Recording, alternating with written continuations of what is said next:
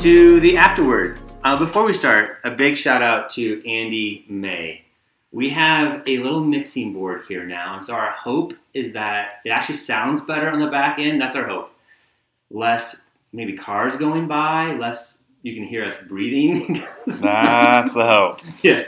Welcome to the afterword. In this podcast, we desire to explore the text more from what was just preached. There's lots of things that we can explore every week. Questions we may have, things that weren't addressed. We have questions about different pieces of it all. And then we also want to hit on what do we see of God's glory in the text? How are our hearts responding? How are our affections respond to what we see of God in the text? So we want to hit those two things. I'm joined today by Vince Black, pastor elder of the Town Church, and for the first time, drum roll. Okay, not really a drum roll. Carrie Nevins. Carrie Nevins is joining us today. Our Sir Richard is traveling. Yep, Richard's traveling. Josh is napping. Carrie is on staff as well. Oh, this is bad of me. I don't know your title. Your title is... Holding all things together, yes. maybe? Chaos Tamer? Yes. Helping us. Carrie does the job of making us look like we know what we're doing. That's absolutely true. Yeah. So, right. Carrie is joining us today. Let's start with this. Here's our intro question. We're going to learn a lot about each other right now. Give me a pet peeve of yours. What's a pet peeve? You want to start? I'll start. I got lots of them. Oh, I know you do. I'll just choose one, though. Right. I'm going to choose driving. That one seems pretty safe, I guess. I live up by Mulberry and Timberline. Why don't you give us your address? Specific coordinates of your house. So people can egg my house. So if you're driving south on Timberline, approaching Mulberry, and you want to move on to Mulberry, heading west, there's a little lane. It's not really an on-ramp, but it's a little lane before you merge into traffic. And my kids are all trained in this now. So what drives me nuts is if a car stops like halfway onto the on-ramp. Because on-ramps are there so you can pick up speed, so you can move easily into traffic. But if you're stopped, you can't do that. Yeah. And then the line just backs up. And so my kids, this is probably not good, but my kids have started to notice it and they will start yelling at cars. I would never yell at a car. Oh, sure. They probably learned that from Cassie. Yeah, probably from Cassie, the nice one. So that's a pet peeve.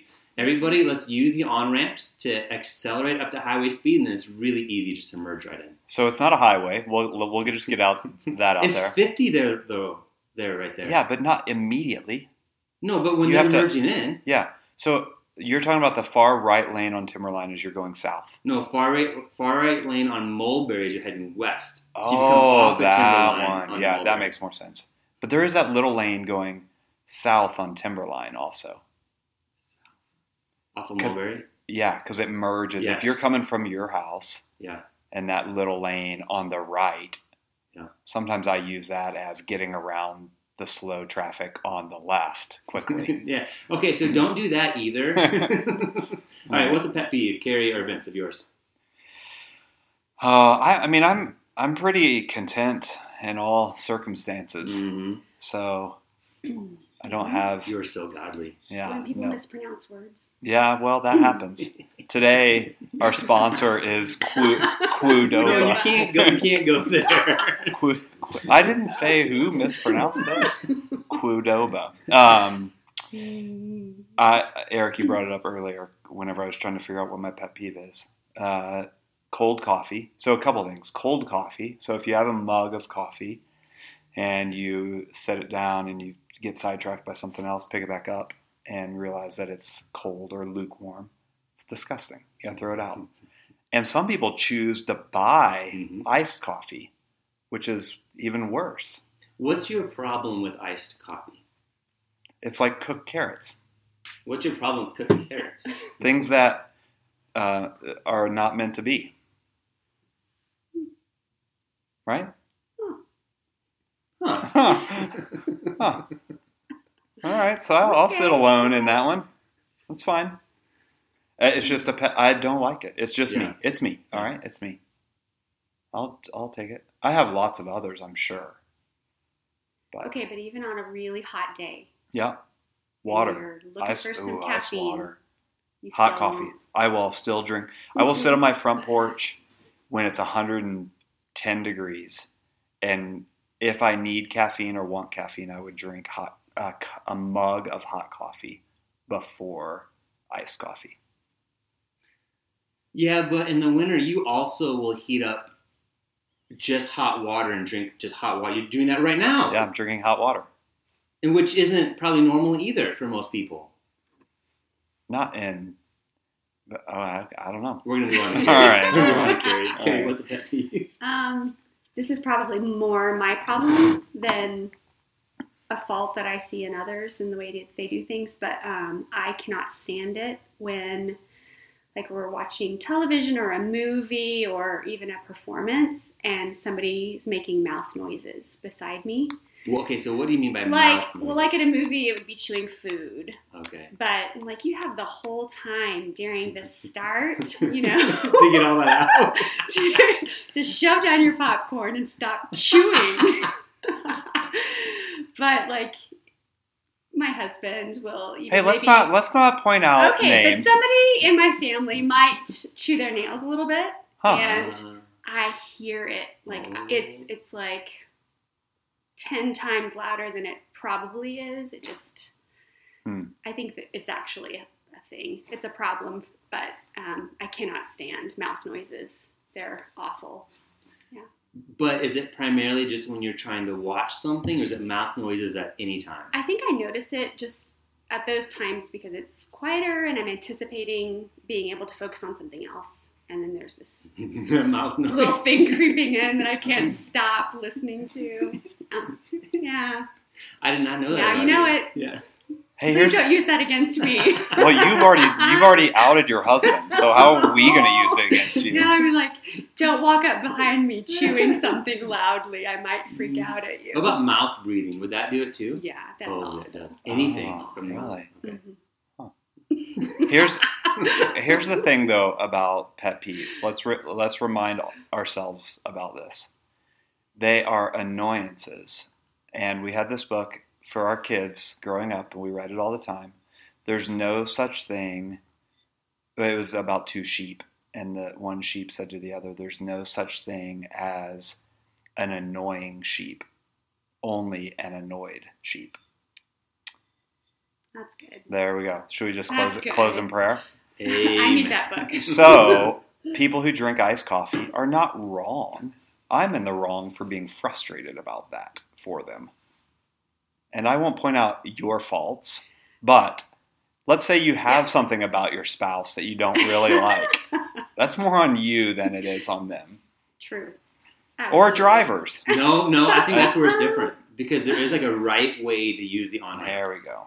Okay. There's a right way to sit and watch a movie. There's a right way to Okay. There's a right way to clip your nails, right? There's a right way to drink coffee.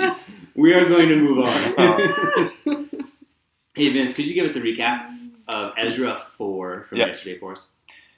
Yeah, so Ezra 4, I should say this. There have been some questions about the way that Ezra 4 is laid out and the reasons why I chose the way I chose to look at it. Good questions, fair questions, and there are a variety of ways to look at it.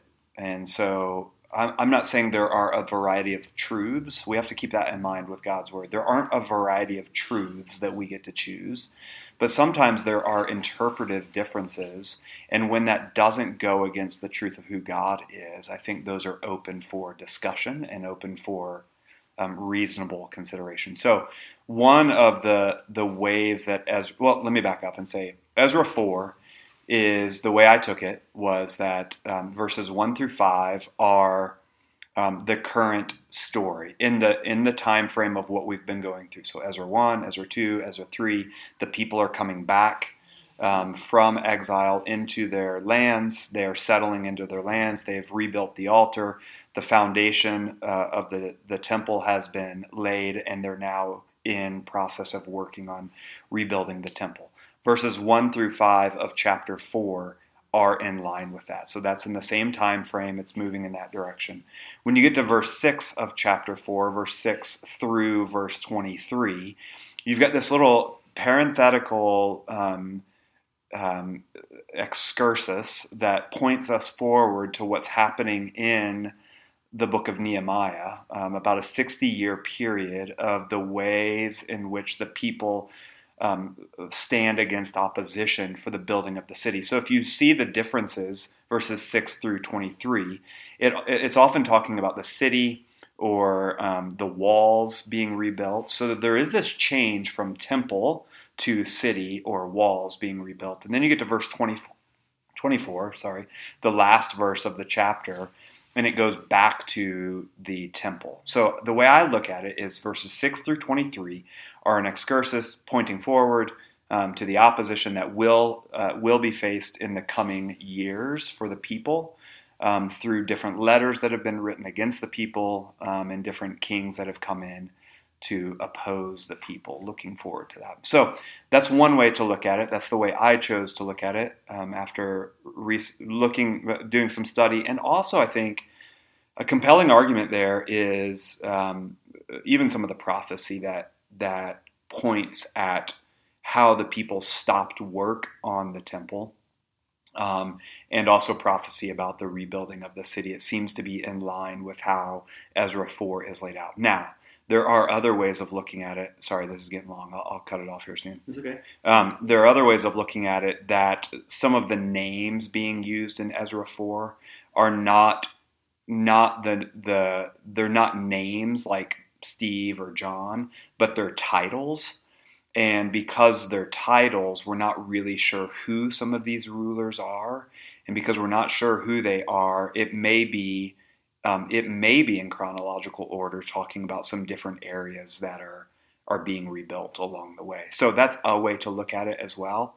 That didn't make as much sense to me as I was looking at the chapter. So real quick, coming back, rebuilding the temple, they face opposition. People are want to help them rebuild, but these are pagan people who worship other gods. They don't want that because they don't want to be pulled back into idol worship. They know what's happened because of that. They say no. They face opposition because of it. Yeah, thank you. By the way, can I say, I got some questions yesterday about this, and we also were emailed some questions. We want that. That helps us, I think. It helps all of us, not just us in here in this freezing cold room, but all of us as a church. I love that people are thinking about this, studying God's Word, processing these things, trying to figure out the time frame and the flow of this. I had a question yesterday. Somebody said, do you think it'd be possible to get a timeline of the different kings? Because we see so many of them, and it'd be really nice to have a timeline of how the different kings line up. So that's something I'll look into as well. Yeah, so big picture, we've seen so far in Ezra, Israel will be called back to God, by God to the promised land. They go, how long a journey did you say that was? Like a 4-month journey or something to get there? I think Richard said that last week. I haven't seen that. Okay. I haven't looked. It would have been a while. It would have been a journey. They get back to Jerusalem. Walls are destroyed. Jerusalem's destroyed. Temple's not there. They get to work, first building an altar, and now they've laid the foundation. And foreigners are living in their land. Yes. So remember that. Yes. They've also laid the foundation to the temple, and now here we are in Ezra 4, and now we see this opposition pop up, and severe opposition, powerful opposition to the people who are obeying God, really. And so I think I don't know if I have a question here, but I have a topic I want to talk to. I want to hear your thoughts, Carrie and Vince, on this. So God has called the people to this, to come back and rebuild the temple. They're in the process of obeying God to rebuild the temple. And while they are doing the very thing that God called them to do, some severe opposition arises. Severe opposition arises within God's sovereignty. Like, this isn't surprise God. Like, Rehum didn't come to power somehow outside of God's control and sovereignty and foreknowledge and all of those things. And Artaxerxes wasn't king somehow. I know this is a foreshadowing in Nehemiah. All those things are still within God's sovereignty.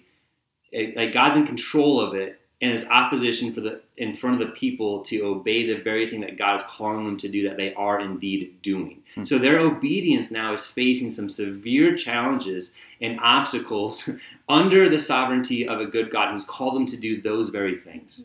Does that make sense? Mm-hmm. And so I've been thinking about that a lot. And what does that say about God? What does that say about God's priorities, about God's values?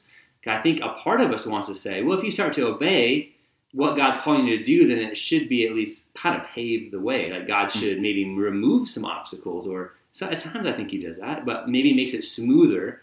But here in Ezra, and we see this all through the Bible, our obedience encounters at many times some severe obstacles under the sovereignty of a good God who's called us to do that very thing of obedience. How do we think about that? Well, what sort of things come to mind, or maybe even personal things that you've seen in your own life, big or small? What does this say about God, that he calls us to things, but then also allows severe opposition to the very things he calls us to? Does that make sense? Yeah. I'm kind of wrestling with all those different pieces in there. Yeah. Could it say, and we can talk, let's talk, but the thing that came to mind as you were saying that is, could it say about God that he is more concerned about the process of obedience than he is the timing that we have in mind? Meaning, is he more concerned about the process of what would be built in the character of the people through opposition and through their trial and through their coming back and through their being tested in their faith and through their hard work together and all of that? Could it say more about God's desire for the process to be worked out than it does about the timing? And I think often our timing is what we think is right and best. And so for the people, they want to come back and they want to get to work and they want to get this done and they want to get on with life. But is God more? These are questions. See, if you put it in the form of a question, you can say whatever you want, and it doesn't have to be. But could God be more concerned about the process than he is about the timing? Thoughts? Did that hit at what you were getting at, Eric? Yeah, I think it's one of the angles. I think it's something to talk through. Yeah. What do you think about that? I think at the very least, and this hits what you're asking, I think at the very least we have to say that from God's point of view, what he's valuing or his point is bigger than just the act of obedience itself, or just getting to like the completion of the obedience. It must be.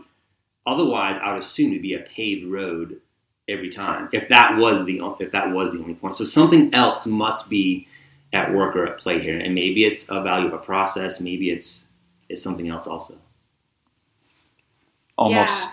Oh, go ahead, Carrie. No, I was just going to say, I think we see through Scripture that he wants us to be faithful, and oftentimes, things get in the way of that. And we see this in the story. They're discouraged, and then they're afraid. And I mean, that's what happens to me. I get discouraged, and then I feel afraid. Like, well, what if God doesn't really have this? What if I heard him wrong? What if this wasn't really his plan? Yeah, that's right. And so it's really that underlying fear. Like, do I really believe God is who he says he is, or that he's got me in this? That he's got my family, our interests in mind. Maybe not our interests, our best in mind, not our interests necessarily, but. Yeah, because we have to. I think that's good, Carrie. I think that's where all of our hearts probably go whenever we have something in mind that we believe God has put in front of us, called us to, whatever language we want to use. I struggle with all of the language because all of the language has baggage with it somewhere, right? Has God really called me to this? Well, it seems that way, but can we be certain? I don't know. Could the people have come back and said, God called us to complete the temple before Passover? We know that that's what he's called us to do. Well, clearly it wasn't, because there was they had to wait. They did stop. They didn't have to. So I think our hearts go there in this place of like, I don't know, maybe I heard God wrong, or maybe what I heard wasn't God. Maybe it was me. Maybe it was something I desired and thought it was God. It wasn't ungodly. It wasn't sinful. but what's going on here? Does God really have this? Is he really over this? And so our minds begin to spiral out on that. Yeah, I would think when Israel gets that letter back from Artaxerxes saying, stop the work, surely that'd be a time to start to question if you weren't already. Like, oh, so did God really want us to continue working on this or not? Because if he did, it seems like he wouldn't have put somebody in power that then just try to shut it down. Yeah.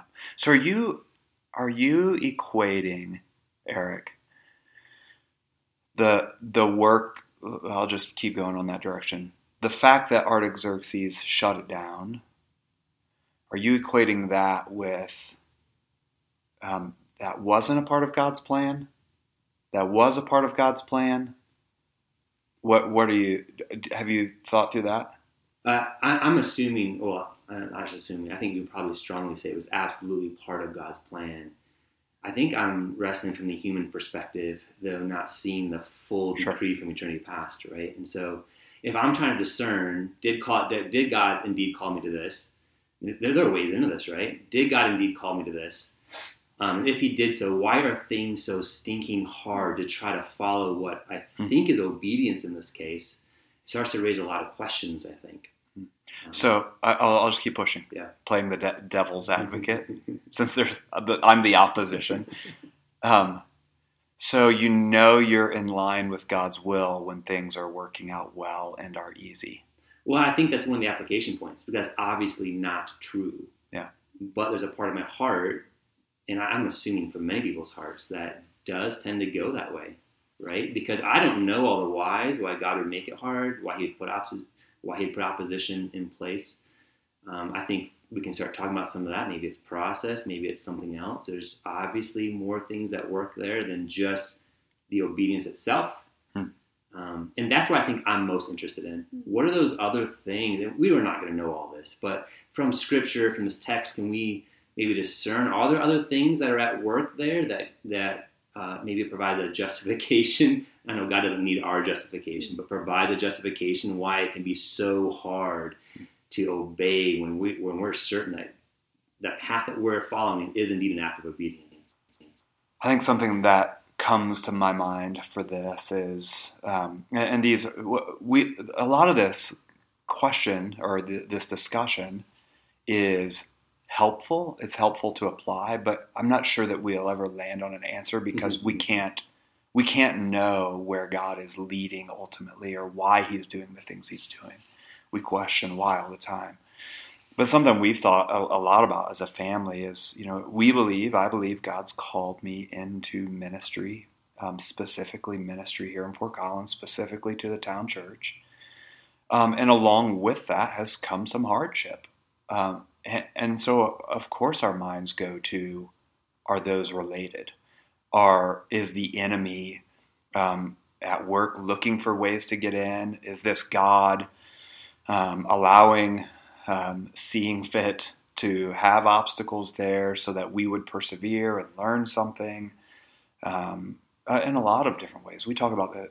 Kirsten and I talk about this often about what is going on. We've asked the question in some of our dark moments. We've asked the question, would things be so much easier in life if we weren't in ministry?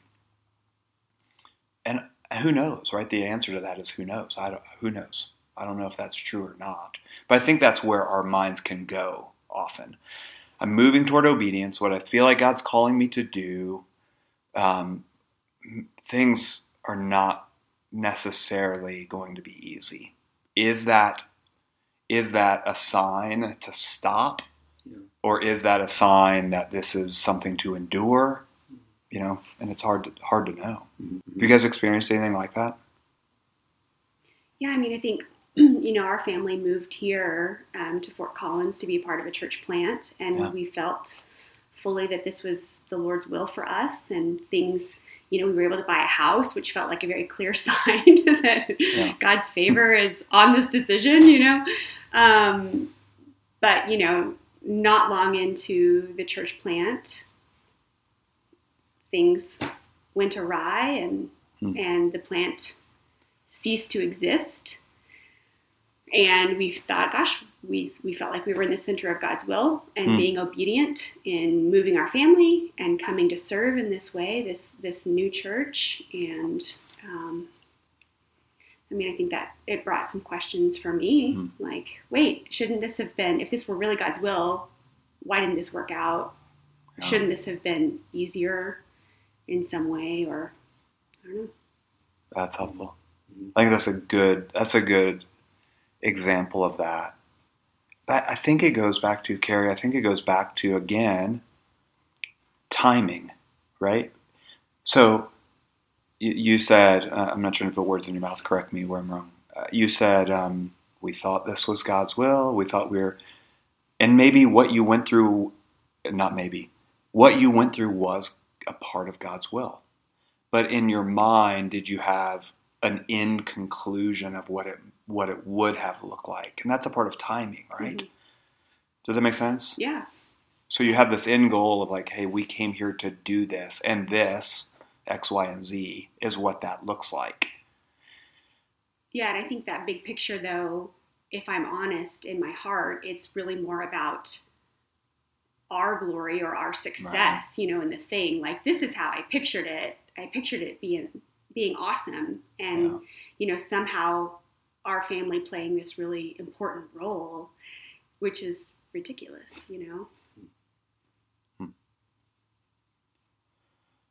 Have you experienced that, Eric? Not really. I don't think, experienced it. All right, next question. Yeah. I'm thinking even maybe smaller everyday things. Like, it's obviously an act of obedience as me, husband and father, to lead my family well, to care for my kids well, to care for my wife well. Why is that so hard? Whether it's I'm weary or emotional, like just stuff with my kids or me and my wife, or just not connecting, or life just seemed like it creates two ships passing in the dark, and this kind of thing, where obedience in that feels really hard at times. And so if all of life is to God's glory, as Paul makes really clear in Romans, we don't always know how that works out, then it seems to be that even when it's hard for me to father well and to be a husband well, somehow me being obedient in the midst of it, suffering is too hard a word for that situation, but even in the midst of parenting, there's sometimes suffering. Of pushing through that somehow brings God more glory. I don't know how that all is. Maybe it's because it shows others, my own heart, that he's worthy of it to push through anyway. Maybe it shows a watching world something. Maybe it trains me up and builds my faith. And so that's something that you mentioned earlier, Vince. Maybe it's something about the process itself. I mean, we see that's really my conclusion with why Jesus spent 3 years with the apostles, with the disciples. Like, why did he spend 3 years? He could have miraculously just put all the information they needed in the first week and had them all answer the right questions. But he spent 3 years with these guys, being patient, answering questions and walking them through. And no, I'm going to say the same thing again and again and again. There's something about the process. And so timing. And time. So timing. Maybe that applies here. When we look at Israel, why all the opposition as they're building this temple and the city walls? There's something about this process. There's something about the suffering itself in the midst of it that shows God's worthiness or shows his glory in some way. I don't know if we can tease all that out, but surely it's got to be part of the answer at least. Yeah, there's so much of God, of the history of God's people, that's about waiting. Yeah.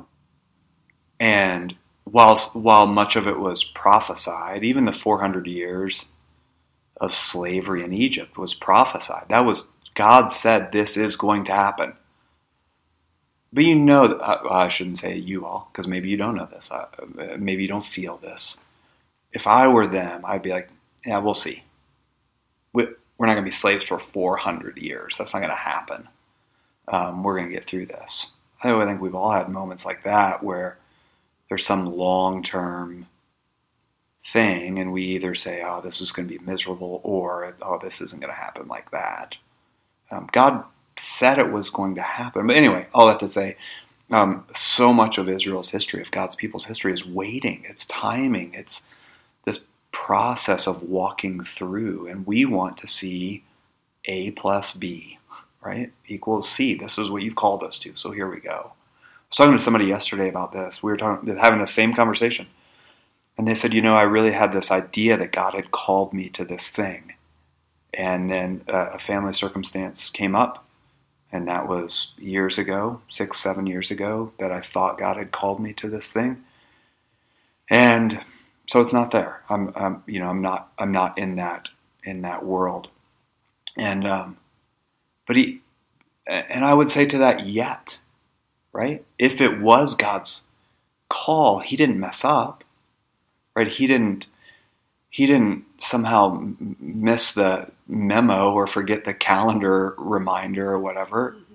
We would just have to say yet, right? God, if God's called you to this and it has not happened, then the word that we need to add to that is yet. It hasn't happened yet. But it's time. It feels like timing, right? And that's what I was getting at with you, Carrie. Mm-hmm. Like, you are here, like, and God called you all here, and he had a good work for you all to do. And in your minds, it was a part of X church, and now you're a part of Y church. But are some of the same things being carried out that you were called to do? I don't know. I'm not putting that answer in your head, but I just wonder if it's about timing and about our perspective of it. It raises an interesting question, because in Israel's case, in Ezra 4, through the prophets, it is pretty clear that their ceasing of obedience in building the temple was disobedience. Yeah. And so in that case, when the opposition arose, they were supposed to continue to rebuild regardless, but they stopped. So God called them to do something where there would be intense opposition, and what does it say? Like powerful men came in and forced them to cease. That would happen, and yet they were still supposed to continue to rebuild anyway. And so within God's economy, within his sovereignty, within his goodness, somehow all of that had to have taken place so that God would receive more glory and that their eyes would be fixed on the worthiness of their God because of the opposition itself. It blows my mind. I think it affects my expectations when God calls me to something, or just in my day-to-day obedience. We don't have to try to discern whether the Spirit wants you to do this. Yeah, the Spirit wants you to take care of your family well, those sorts of things. My expectation should not be that it should be maybe easier than it is, or that there won't be suffering involved, or there won't be intense opposition or obstacles involved. And in fact, they may be there, and they need to be there so that God is somehow more glorified in all of it. It just starts to mess with some things, and maybe that I have expectations. I don't think I would say theologically, I know those aren't correct, because we see, like you said, Jesus calls us to obedience and he promises suffering. Paul's life, full of suffering, yet he was obedient. And yet when it comes to my life, I think, maybe I'm an exception, or somehow, like, and what did Paul say? This came to mind when you were saying that. Paul said, and I have learned to be content in all circumstances. I think that's the thing that's extremely convicting to me. As I look at something like, God's called me to this, my call is to be obedient in this, but man, I'm facing opposition. Can I be content even in that? Even in that opposition? Even in for Paul's case, imprisonment.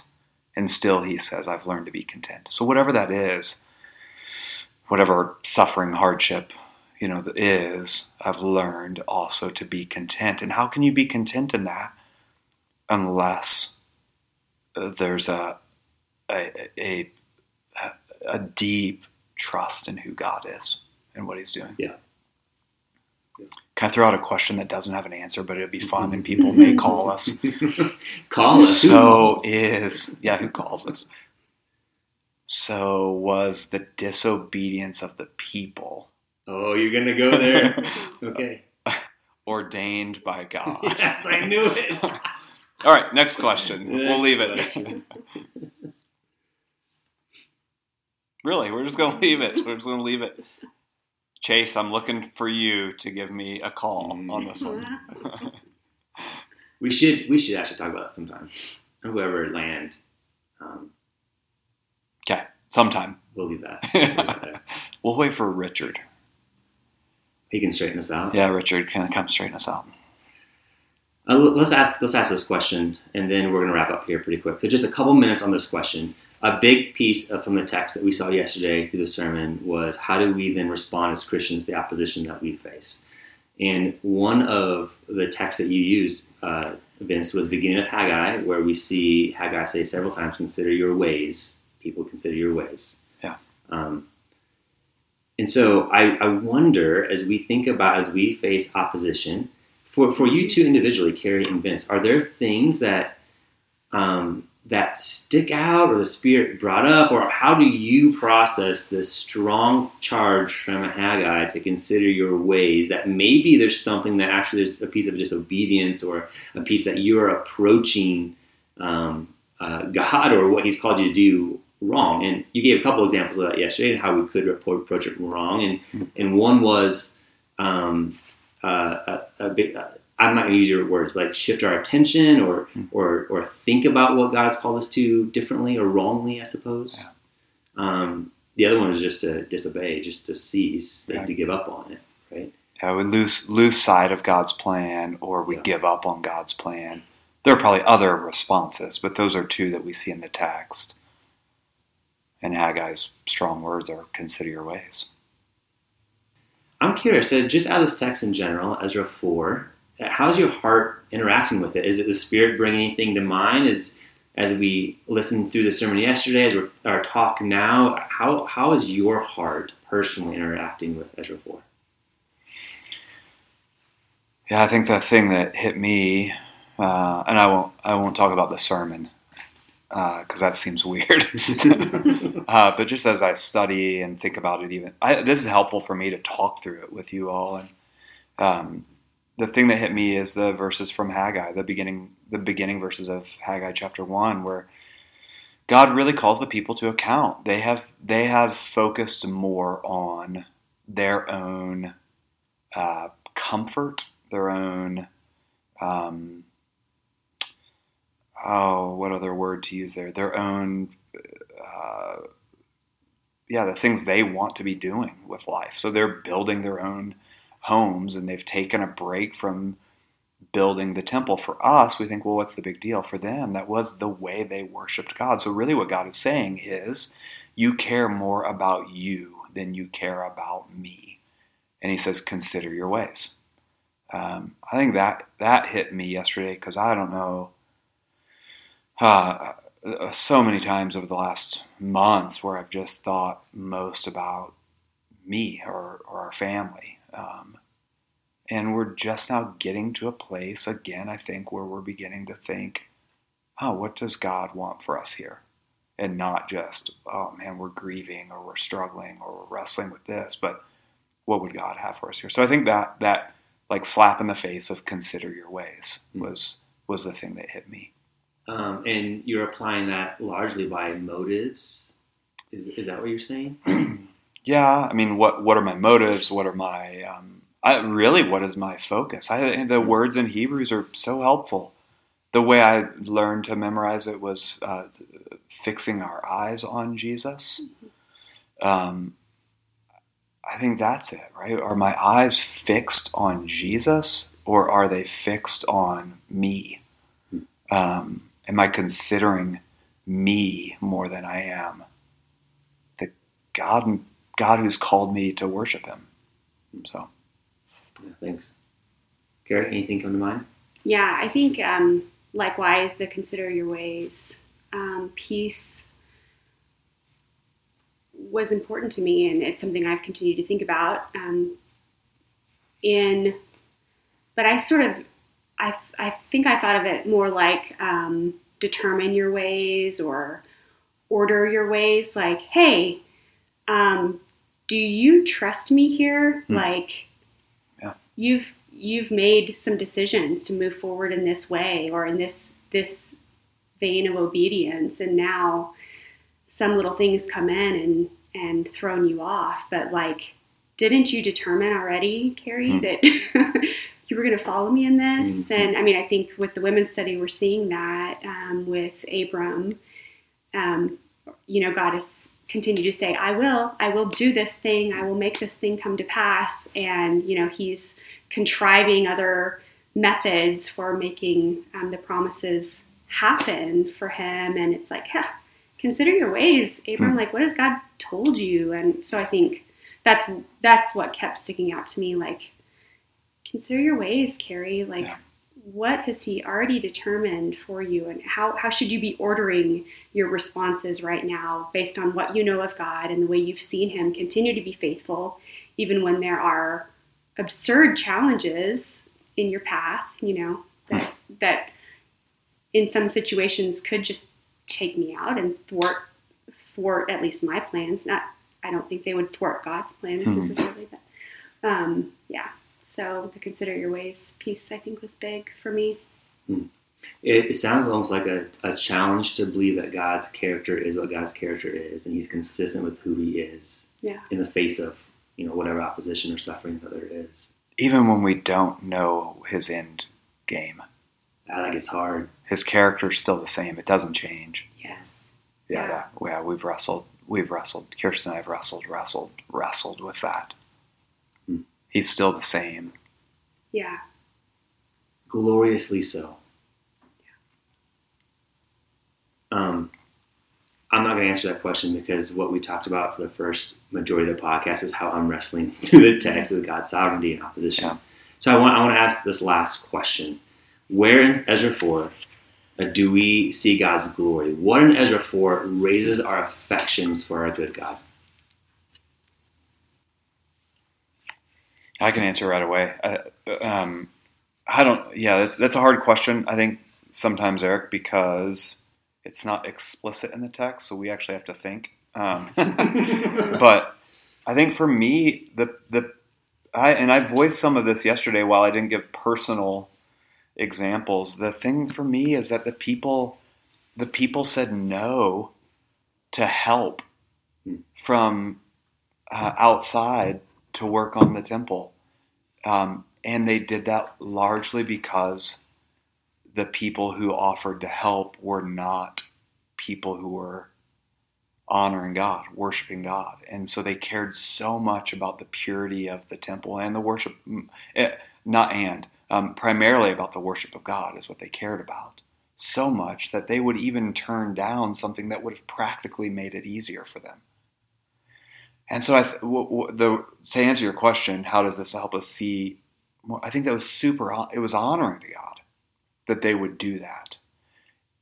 And it gave up something of ease that would have helped them, and they honored God so much that they would shove that aside. That's powerful to me to think that's the kind of honor God deserves, calls us into, and cares about in our worship. The purity of our worship.